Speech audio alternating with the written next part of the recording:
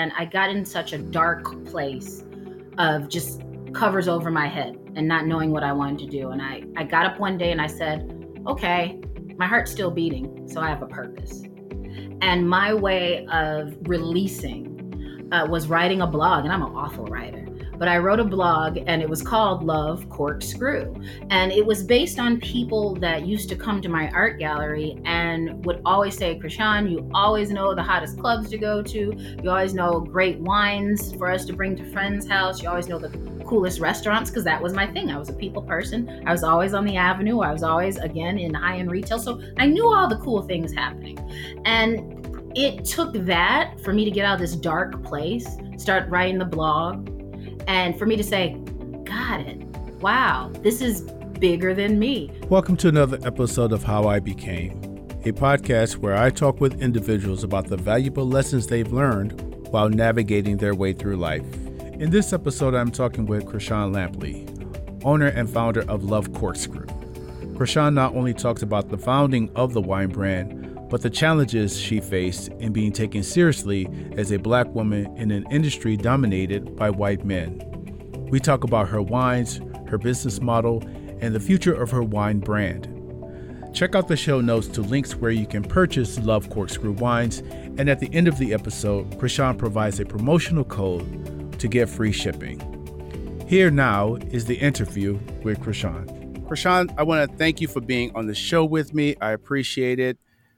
Let me start with this one question. Tell me about your life before wine. Oh, gosh, I feel like that's so long ago. Well, first of all, thanks for having me. I really appreciate being here and happy to be here.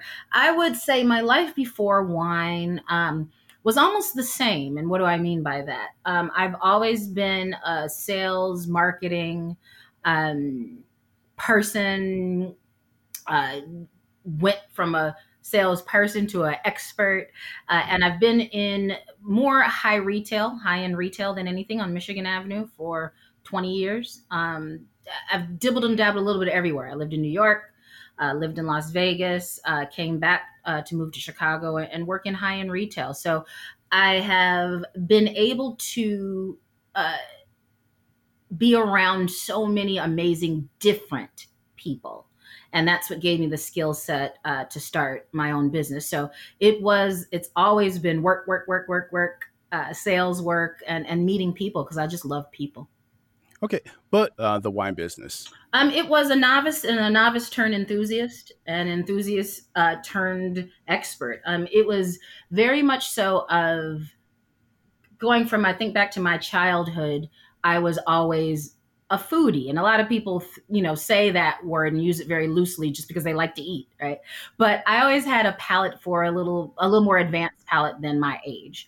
I enjoyed sushi and caviar at a young age, so I always had a little slightly advanced palate. And during the time, I think about my college days, I really didn't drink much at all. But it was after college when the in thing was apple martinis and Cosmos and lemon drops. I was not into that. I was going to, shout out to Enoch, I was going to Ben 36. I was going there and drinking flights and learning, and I enjoyed that aspect of it. So it started with just having a very curious palate, and it turned into just becoming really, really into wines. And then it went to sales and distribution.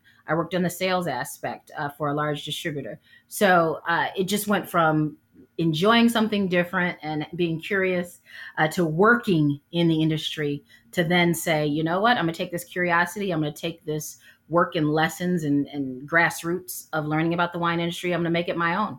I'm going to do something that everyone said I couldn't do. Now, that's interesting, because working for a distributor gave you an idea and some insight. What did you learn specifically from working for a distributor that allowed you to really gain some advantage in starting your own brand? So it's interesting because simultaneously I owned an art gallery and bar. So in that aspect, it was hearing from the customers what they wanted, and wanting to support small batch wineries and vineyards, and wanting something that they could not get everywhere. Well, again, let's go back to the distribution side. I would hear the same thing. I would hear the same thing from the clientele I had. And I had one of the largest territories in Illinois. The Naperville, Lisle, Lombard, Wheaton area, Aurora. And I was on premise. So I serviced bars, restaurants, golf courses, nightclubs. And when they would see me coming, it was like the big bad sales associate that they had to buy from, right? Because I had Crown, I had Smirnoff, I had Kettle One, I had everything that they had to buy. Well, in that was these deals as salespeople that we would have, where we would sell you this crappy wine because it was part of the deal. And I had Mm-hmm. no choice in what I sold them, right? If you want something free, here it is. This is this crappy wine and enjoy it, take it. They had to take it, but they were like, dang it, I'm going to take it. However, they would always say the same thing. If I have our menu printed, what cool wines can we support? There's so many amazing local, and when I say local to the Midwest, Mm-hmm. vineyards and wineries. How can we support them? And I just kept listening, listening, listening. And that's what years and years and years later led me to love Corkscrew. Yeah. Now, I was talking with, I had a distributor on Sunday. He's actually an importer and distributor. And I asked him the same thing because one of the things that I've seen as someone, I'm a wine enthusiast. I'm your average wine guy. I love wine. But when I go to restaurants, is unless it's a very specific restaurant that has a wine program, typically what I see is the same thing over and Yes. over again, and it's Yes. not interesting, is Yep. not, and I feel like, okay, I'll spend $9 for a glass because I want to sit here and enjoy a glass of wine, but I know this bottle only costs $14 at Yep. You at can go down the street. retail. Yep.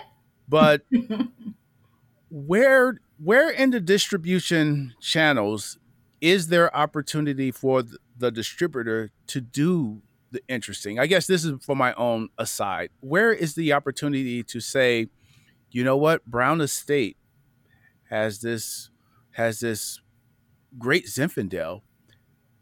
Can we get it in a restaurant in Chicago on Michigan Avenue? So Probably herein not. lies the challenge. Exactly what I said. And I'm glad you said that, as far as me telling you what I heard from clients, and really contributed that to what you see when you go to restaurants. That's what the consumer sees, right? Exactly what I just said. It is, we have this deal. These are the main wines that come in this deal, and this is what you're going to get. And Right. you'll see that a lot of the restaurant menus have the same stuff. You're Yes. absolutely right. Completely not interesting, but they are the big dogs of wine, whatever those brands are that you see. So to answer your Gallows and question, a Rodney lot of times the Strong. more Yeah. interesting wines, small batch wines, more of the POC wines, all that, we're not in mass distribution. Mm-hmm. So that takes a lot of money. It's not okay. The supplier or the winemaker, like myself, aren't wanting to get in these places.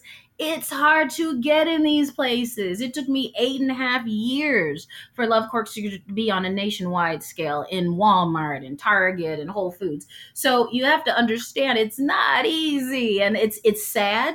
And I'm hoping that we can start making some changes now. Mm. You know what? Now, Love Corkscrew, I want to know the moment when you decided that yes, I'm doing this. What was there a moment where it's just where you decided I'm just going to jump off of this cliff and I'm going for it? When I lost everything. I lost everything when I lost the art bar and gallery. And it was due to a bad flood. Our dram shop insurance didn't cover a flood caused by baby wipes from the condo owners above us, since we were in a storefront. So when it came time to close that business, I lost some investment property I had, and I got in such a dark place of just covers over my head and not knowing what I wanted to do. And I got up one day and I said, okay, my heart's still beating, so I have a purpose. And my way of releasing was writing a blog, and I'm an awful writer, but I wrote a blog and it was called Love Corkscrew.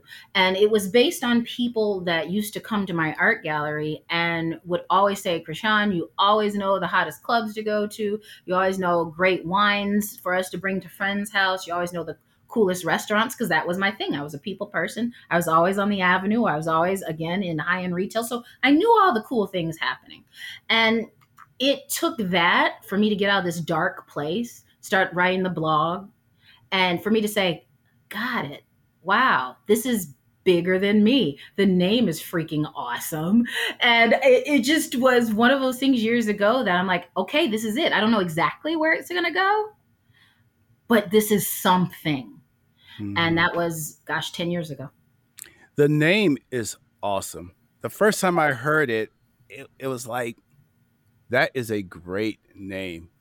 It is just, it's perfect because, I'm thinking about wine, right? Yes. The love of it, the cork, because I Yes. keep all of my corks too. Yes, yes. And there's something about taking that cork and Yes. pulling out, It's so sexy to me. smelling the cork, Yes. pouring it. You guys will have to forgive me in this podcast because at some point we may take a break and I may pour myself a glass of wine. So now that you started the brand, what were some of the challenges? Because I know money is always the challenge of getting up and running, but what were some of the other challenges you faced? And I want to speak specifically to being a Black woman in this industry, because we know there are a lot more Black people coming into the industry now, but 10 years ago, that may not have been the case, right? At all. At all. When people ask, like, who are my mentors? There was honestly no one to be my mentor. Now, when I say that, understand, of course, we know the Mandela sisters that in Africa that were doing big things back in the day. Of course, of course. However, You when didn't have when access to someone them. says mentor, Right. someone you can easily reach out to and say, beg you, I'll be your apprentice. Nobody could do that for me over 10 years ago.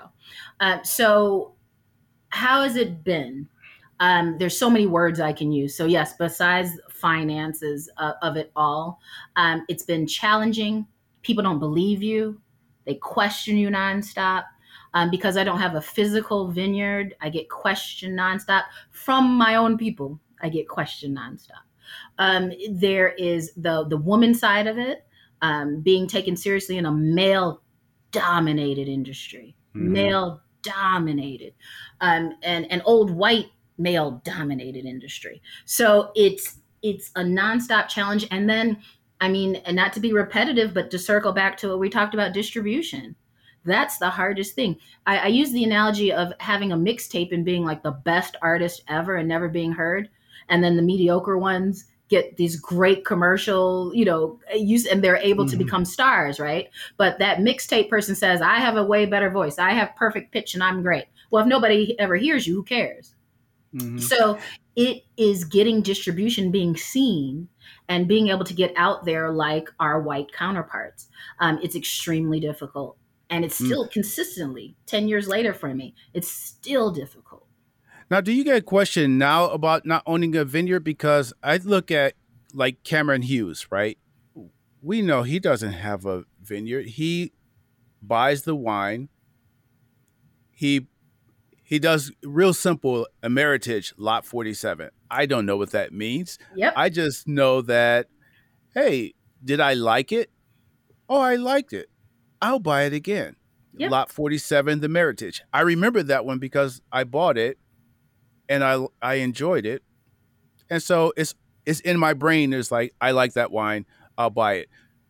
I know there are a lot of vintners out there who are, I'm sourcing the wine. I'm sourcing the grape. Correct. And then there are the case where you source the grape or you source the, hey, I like your wine. Can I put my label on it? Absolutely. Right? Absolutely. So there are all of those ways of doing it because there are 1,000 ways to be in this business. Literally 1,000 ways. Right. Literally 1,000 ways. So I I wonder why. Maybe because the average consumer doesn't realize is that a place like, let's call the big hulking box brands of wine, will take the same wine and put 4 different labels on it and sell it to you at 4 different price points. you know, Exact And- same juice. yes, it's like, here's the juice. It's like, That part. put it over here, and then we'll put it over here, and it's That the part. exact same one. We'll just make the label fancier, add $5 to it, and there you Boom. go. Boom. You know, And I'm glad you said that. And I'm glad you brought this up because has it gotten better? Yes. The questions aren't as, I don't want to say ridiculous, but that's how it felt after a while. Like people would actually, I remember doing an event one time for Mariano's, and a customer, when I was doing the event, doing the tasting, said, "So do you make the wine in your bathtub?" And I remember that. I'll never forget that because it crumbled me in on the inside, but I held my composure. I explained it. But at that point I said, got it. Got it. So this is where I'm at in the thought process. And this was a long time ago. This is 6, 7 years ago. So it's now advanced, yes. However, there's still a lot of new wine drinkers. So there's still a lot of questions. But to your point, I'm going to totally be controversial and say 85% of the private labels do not have their own facility. And I'm going to say facility, not vineyard. Don't have their own facilities and definitely don't have their own vineyard. So yes, it's becoming a little more common, especially amongst celebrities out there who are doing this a lot more. So that side of it is not as cringeworthy in some of the questions I used to get, but there's still a lot of challenges, and I think the biggest one in the POC community is people compare us to others, and I don't like that part. That part irks me because we're all different. We have wines from all different parts of the region, of different parts of the world. So if you come to me and say, "Oh my gosh, you have your own wine," and then they'll say, "Oh, so do you know the blah blah blah?" I'm like, what does that have to do with my wine? Right. So I'm hoping to, and when you go up to them, are you saying the same thing? Do you know Love Corkscrew? So it just becomes kind of annoying sometimes. It recognize Love Corkscrew for the Midwest and what I bring, and the challenges I have coming from Chicago and being the first to do it in the entire Midwest, from as a Black woman. You know what? And I think one of the things that is probably the message there is you pick your lane and you went with it. Period. And it's working for you because I saw the map on your website where you're distributed, and it's like, yeah, that's nice. Made sense, right? It's nice because it's one of the things that there is on my social media page. I have this group of friends. I call them my budding sommeliers, right? Yes. Because they're not wine drinkers; they're learning, and I tell them, well, this is the approach to wine. If you taste it and you like it, then you drink it. Period. It's that simple. We're not here to. I like the fact that I listen to the podcast Wine for Normal People, and I love that podcast because her whole take is she takes the snobbery out of wine. Yes. And so. And to me, that's what wine should be because they're young people. And I realize they say young people aren't drinking wine but wine does require a bit of an education, right? It's not Absolutely. like Budweiser. Correct. So at 21, I can drink a Budweiser. It tastes, yep. Like I just beer. down it, right? I get my Jack Daniels, my Jack and Coke, fine. But by 28, 29, the palate starts to change. You get a little more sophisticated, like you said, Yes. and you will eventually turn over into wine, and then you start exploring what you like. Okay, but so I think that's the case with wine. So I always think there will always be a place for wine. Agreed. Agreed. It's not going anywhere ever. Oh no, it's been around for wine. Right. It's not going anywhere. 2000. It's like this is a 5,000-year-old harvest. I mean, Right. is grapes will be around, and even with Forever. climate change, they will find different grapes to grow in a You region. got it. You You know, got it. so when you got the brand and you started in Chicago, you were just basically straight to consumer, or were you trying to get through to the distributors? So it's funny. I did exact opposite of what I would tell anyone to do based on my background in sales, marketing, and working for a distributor and owning an art gallery and bar. So I had kind of all the trifecta, that the perfect trifecta, to be able to launch a little bigger, if you will, Mm-hmm. than what I would suggest anyone doing. What do I mean by that? I was able to really sit down with a good, small distributor at the time, but very good distributor that could get me into the larger stores. And literally, my first two stores was Kimbark Liquor and Mariano's. Like it was just like boom. And that was my relationships. That was on all sides, right? So that was my relationships on the distribution side when people knew I worked for one of the largest distributors in the country. It was the other side of people knowing me from my art gallery and trusting. I wrote the wine list. I get it. I'm in this industry. I'm in it. So it was a lot of that for me to be able to go to a distributor and say, this is the most perfect wine for what we need now. What's missing? The middle tier wine. The name I have is killer. I've created these logo and these double entendres. It took 2 years to make it perfect. This has gone on a serious procurement. Like everything that I attribute that to what my sales and marketing background. So Mm-hmm. it's like again, I had like this trifecta of like, oh gosh, for me it was duh. For everybody else, it was like impossible. You Mm. can't do that.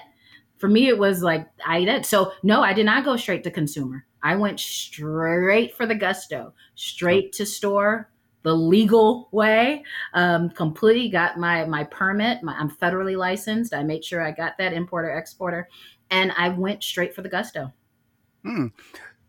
So that's interesting. So the benefit of starting off in that industry gave you the experience, the relationship, the connections to really launch in a way that if I were to start my brand, I could not launch like that.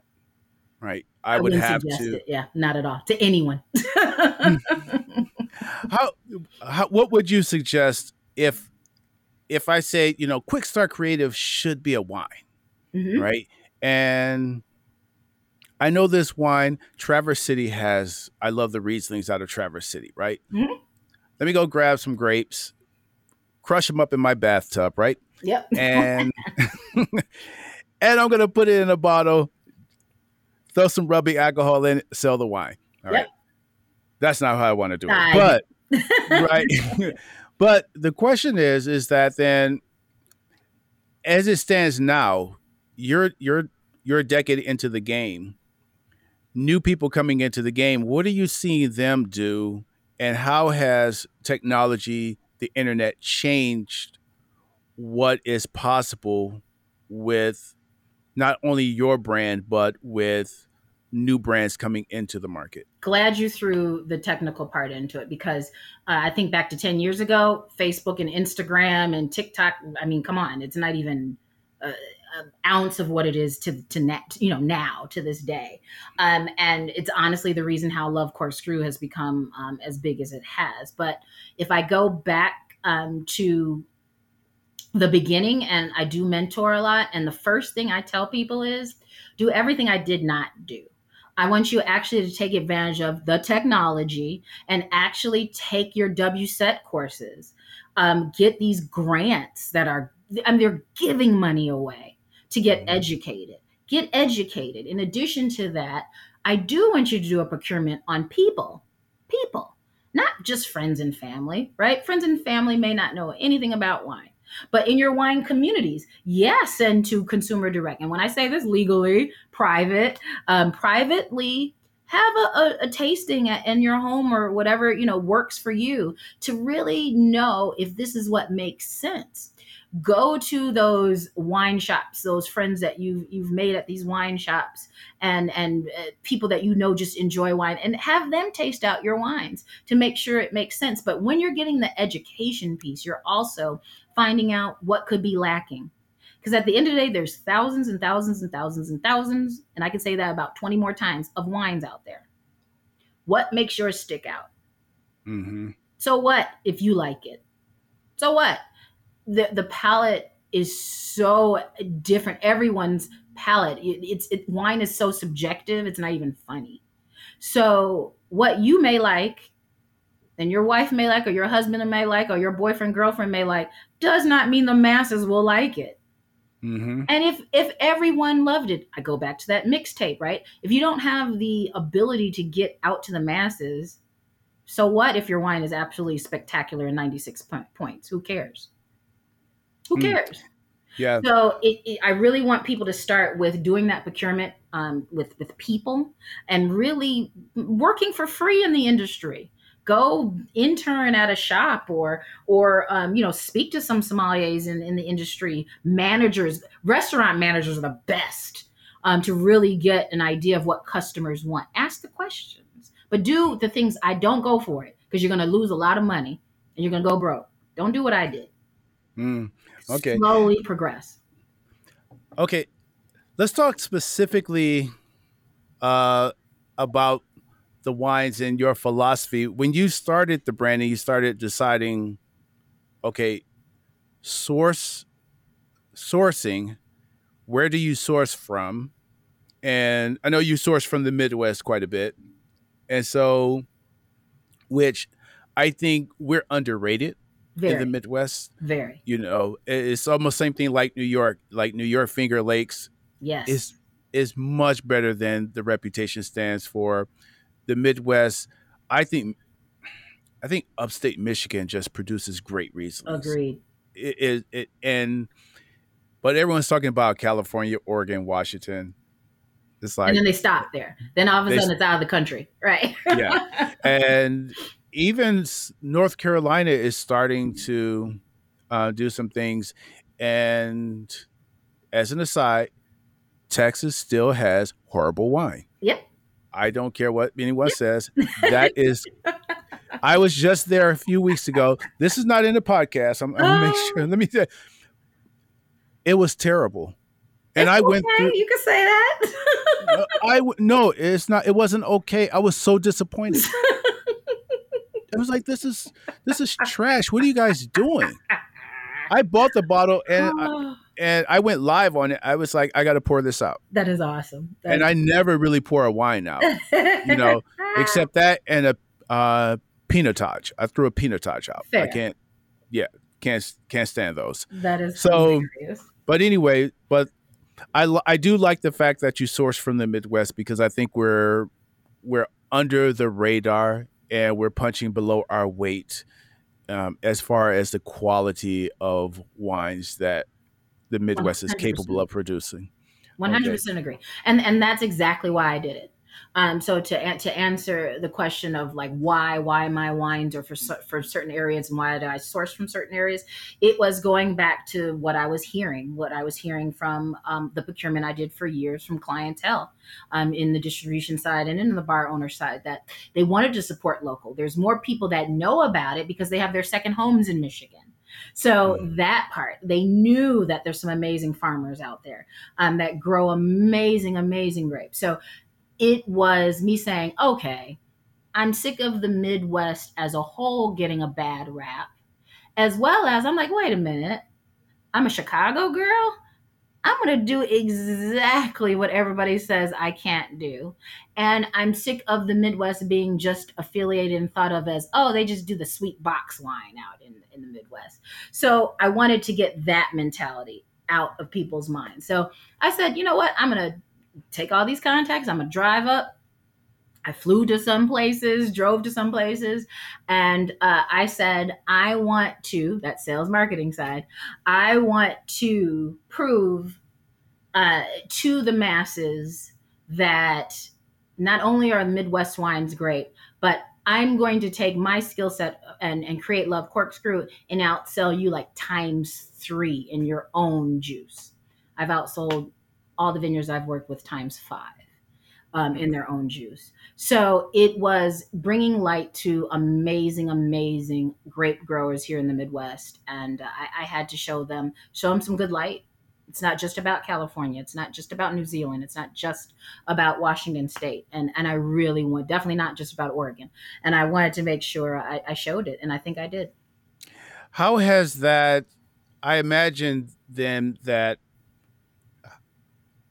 the success of Love Corkscrew with the wines and the sourcing of the wines that you have, how has that helped you even more so if you go to Michigan now, is it now that you're in and you have some leverage to go to places and really start sourcing, and I don't want to go into the deep end of the pricing, everything like that, but Sure. leverage with pricing and things like that. So I'm a um, superstar in Michigan. So when I come, they throw out the red carpet because just again, I've been doing it for so long from Michigan. I'll say the money that they've made off of Love Corkscrew alone gives me star power there. But it has opened up to a point where that they're trying to sell me or convince me to take certain varietals because they want to help move their certain crops, right? But I can't do that. I have to stay true to what I want to offer in varietals because there's 50 million gazillion varietals, right? So I want to make sure I stay true to Love Corkscrew. But it's been great. Now I will say this: Love Corkscrew is growing at a large rate, such a large rate that I cannot continue to source everything. From the Midwest, just because we don't have enough juice, period. Which mhm. is, good thing and bad thing, great thing for the company. But I do have to, continue to grow and grow my company and think of Love Corkscrew and myself. So I will start sourcing elsewhere as the company grows.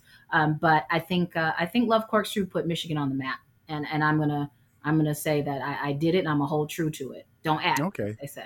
Can I make a suggestion then? Sure. Uh, North Carolina. I like what they're doing in North Carolina, just north of let's see, just north of south of at what is that? What's the? Let I'm me get my terrible with, but yeah. Oh man, Asheville. I want to say it's Asheville, but okay. just south of Asheville, there's some great wineries out there. I was out there last year, and I flew into Greenville, South Carolina, I know drove up, Greenville. and was really surprised with the wine. There was a cab that I had that was Mm, really nice. It was a nice cab. Um, so they are doing some interesting things in North Carolina, and I think that's a place that maybe, like you said, because of the sourcing, having to go to California or Washington.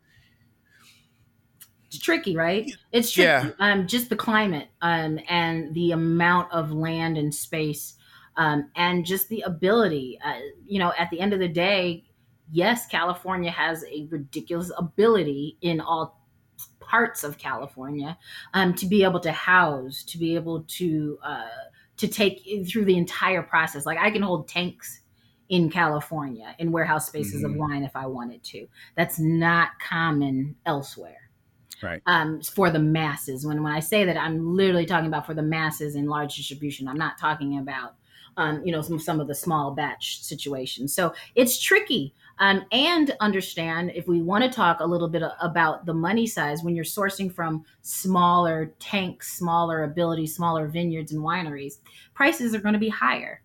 So it's going to be harder to mass produce larger cases and production in gallons of wine. So it does get to a point where you're kind of stuck. You're kind of stuck going west, and one of the reasons why I'm out west now. So it Mm. just it unfortunately, as you grow as a company, you got to go where the juice is.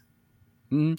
Now, what's your philosophy on picking the styles, because one of the things that I do, I never say I don't like a particular grape, except Pinotage, right? Mhm. You know, what I will say is I may not have enjoyed that style, Style. Correct. right? And Correct. so certain, like if I have a Malbec, I tend to like mine's kind of big, jammy, but still acidic, but I Hmm. still want it big, Hmm. right? And then there are cases where my Chardonnay, I like it crisp. I like it You not don't like it as buttery. herbal and buttery. No, I like it crisp. Okay. I like that crisp. But if in certain cases, though, I have had that oaked Chardonnay where I thought it's not bad. And so I'm always open. But if I were to think about a brand of wine that I would think, okay, let me try to pick something that could sell, I'm not sure I could get out of my own way. That part. How do you get out of your own way and understand the market and selecting this and saying, this, I want to position this wine here at this price point? That's where it will work. That How do you, how do you do that? that's a great, great question. And it really came from my sales background. I had to say to myself, okay, it's not about me. And I think a lot of some Psalms get in their way. And that fact, I think a lot of wine professionals get in their own way, of saying, what do I like? What do I respect? What do I drink? Because this is 96 points, and from this is my go-to. That does not mean everyone else likes what you like. So I don't want to say it was easy, but it was me putting myself in that mental state and listening. I was very, very lucky. Very, very lucky to hear for years all different people from different areas and aspects, from the far west suburbs to the south suburbs to downtown Chicago. And I took that procurement and I said, what am I hearing the most? I'm hearing sweet. I'm hearing dry. But then when people say dry, they're not really talking about the deep, dark camuses of the world. They are talking a little lighter Pinot Noir, actually. So I'm really listening to people. And I said, okay, if I'm going to produce, in my mind, I did something crazy. If I'm going to produce literally 5 wines off the jump, private labels normally do 1 or 2. If I'm going to pick 5, where am I going to go with it? I thought sales 101. I'm thinking like, okay, where do we have to hit? We have to hit the sweet side. We have to hit the dry side. We have to hit the semi-dry side. We have to hit the semi-sweet side. And Mhm. what fits in those categories. So it wasn't about what Chrishon likes. Because I like my wine so dry I can cut it with a knife. I like a deep, dark anything. But I said that's not what the average wine novice and Mm. enthusiast drinks. I was not trying to hit wine experts. That was not the demographics I cared about. It was Mhm. what was missing in the industry. It wasn't me being a wine snob and saying, oh la la, because I say this, you need to drink that. No, it was, what do I think people are going to like? And what's going to hit right in the middle? Not cheap, not expensive, but right in the middle. And I think I did that. My wine is not going to be for everyone, and not all my varietals are going to be from everyone, and that's okay. But I think I hit most everyone. If you like this, you're going to love corkscrews that, Mhm. and I think I hit it. Yes. Oh, the price point is fine because I- I'm what you would call a $15 to $25 man, Yes, and right? that's who I wanted to hit. Yes, My world is that, because then I never mind if it was, if it was okay, great, semi okay, doesn't make a difference because it only cost me $15 yep, and I'm going to drink it. And I'm one of those, see, I'm one of those guys who I'll spend, if I spend $40 on a wine, it's because the winemaker, yes, that guy, yes. Danny Glover, his wine, I want that wine. Yep, Give it to me. yep. I don't even. I'm not even asking you how much it costs. I know it costs more than the average. What the Just average give it to wines. me. Yep. Yep. When I went to Napa Valley, the first thing we walked in was we went into Brown Estate tasting room, Mm-hmm. and she was like, "You want to do a tasting?" I'm like, "Nope, I'm here to buy the wine." Yep. That's it. And my wife's like, "It was 45." Doesn't matter. Doesn't Yep. matter. That's That what you wine, came to do. give it to me. I came to do that wine. So I'm one of those that if I go above the 25, it's because I'm going for the winemaker or the vineyard or something like that, that particular thing. But at $15, $20, I know I can get great wine anywhere. Period. And Right? you 100% can. And one of my great friends, I mean, he grew up straight in the hood, like Cabrini Green hood. And he is a very successful financial analyst now. And he said to me, this is so many years ago, he said, Chrishon, I have a feeling if you do your wine where somebody's not taking more than 220s out their pocket and they can buy 2 bottles, that's it. Nobody's going to want to break or add somebody always has $40 in their pocket. They don't have 60, but they got 220s. That's If they got 220s, they're going to buy 2 bottles of wine. I kid you not, when I first started and was selling at some of the festivals and things, what would people take out? 220s. And they had just enough to buy my wine. 2 bottles. Yes. And that was it. No, I think that's perfect because what I look for is that, like I've gone through my stash, but I had 12 bottles that they were very specific for a specific meal, for a specific occasion. Mm. I had another 30 bottles for I'm just going to drink. Yep. But when I would throw a party, it was let me go get Pinot Grigio, Chardonnay, and some type of blend. Yep. Right? I would go get a blend because I knew I'm not pulling out the Zinfandel for you guys because half of you won't like it. Yep. Right? Yep. Not okay, but Pinot Grigio is easy. Chardonnay is easy. Easy. A blend, a Meritage, a nice cheap Bordeaux blend. Easy. You'll like it. A Pinot Noir. Super easy. Who doesn't like Pinot? Right. Super easy. So now that so I want to go this way with it. The marketplace. Yeah. Right. The expansion of the marketplace, especially with a lot more Black winemakers coming into the industry. Yes. Are you finding that is fraternal with the Black winemakers, or is it more competitive? It's competitive, and it's not what we chose. It's competitive because these corporations and or stores are making us compete to get that shelf space, whether it be an end cap with these particular Black owned wines, right? So it's almost like they're putting us against each other instead of just having us all there, which you actually 100% could.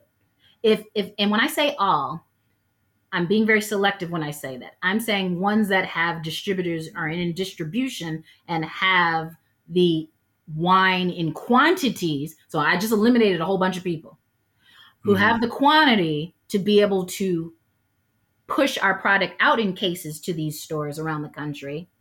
Just have us all. I just gave you a very small knit of us. So why then are you taking that small knit and then only picking like 2 or 3? Or saying that I'm going to put this one in the small stores here, or this one has way more marketing than that one.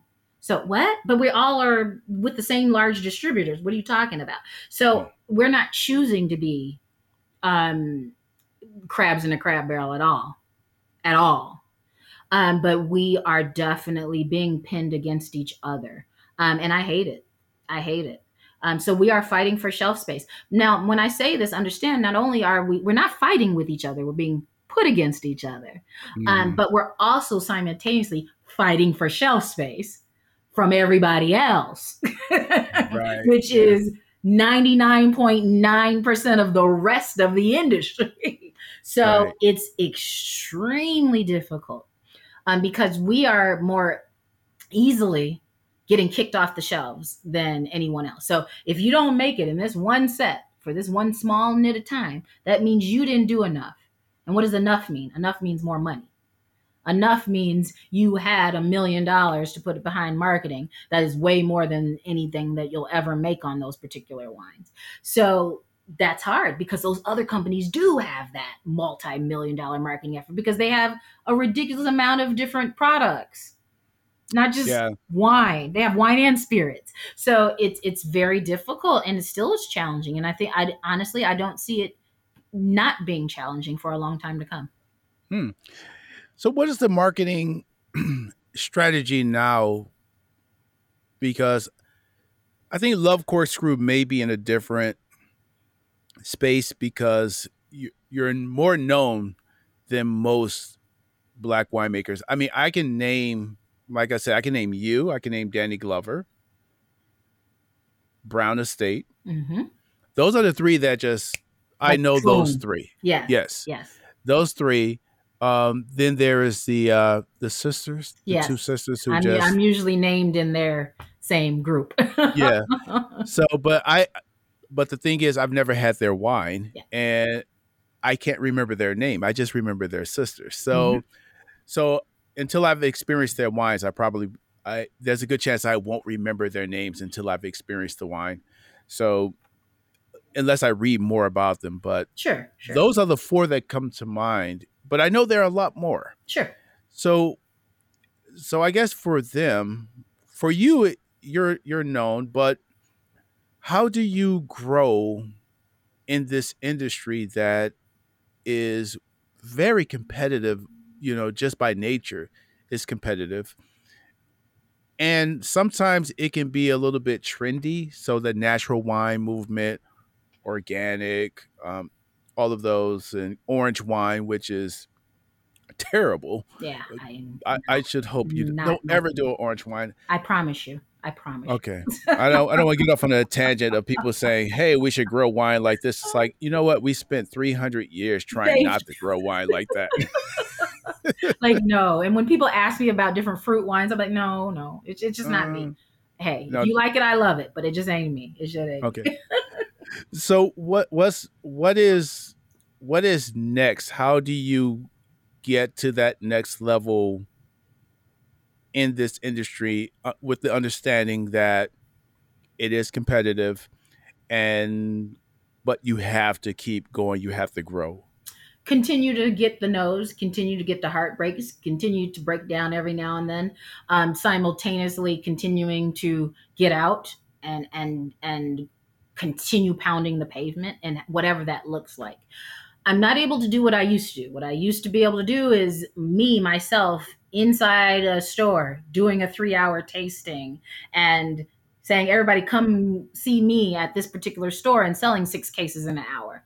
I wish there was 5,000s of me to be able to do that around because it's my baby. I'm not saying I'm special, but it's my baby, right? So I'm going to Hmm. push it like nobody else can.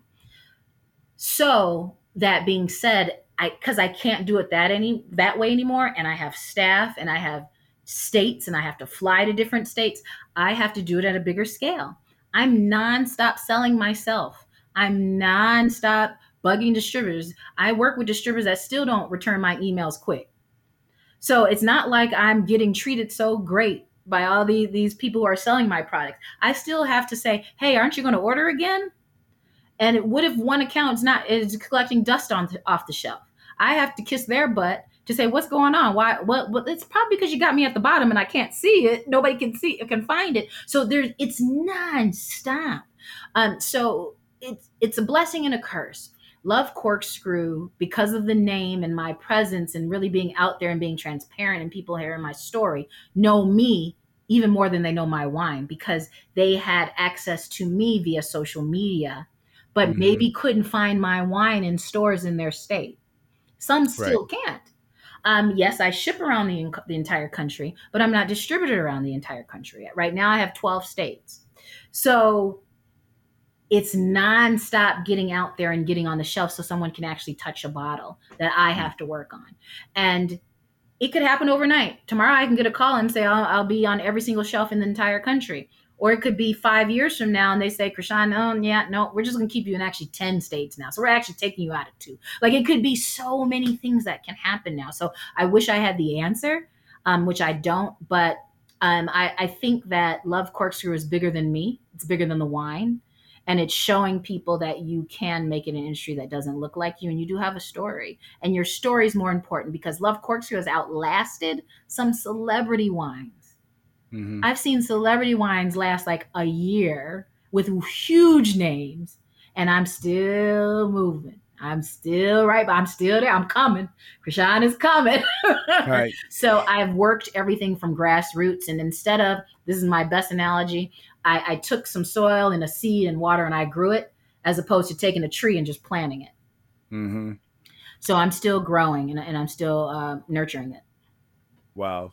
That's a great story. So normally at the end of a podcast, I would ask, how do people get in contact with you? But let's do it differently here. How do people buy your wine? So easy. You're going to go on lovecorkscrew.com. You'll go into the location section under shop and you'll type in your zip code.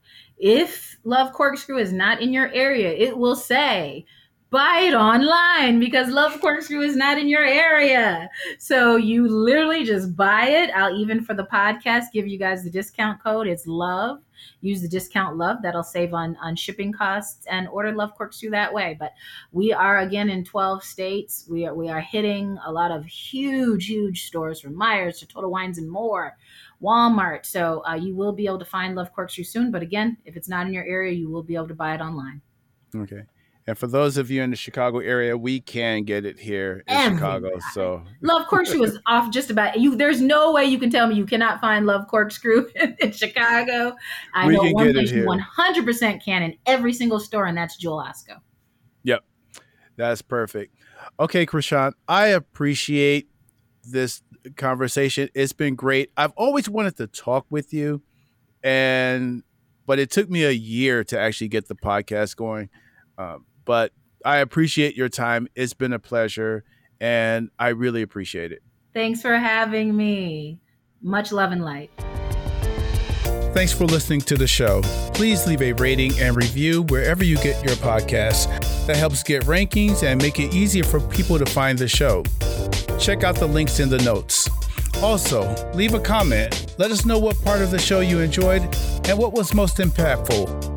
Share this episode with your network and help us spread the word about the podcast. As always, you can contact me at thequickstartcreative@gmail.com. Thanks for your time, and make it a great day.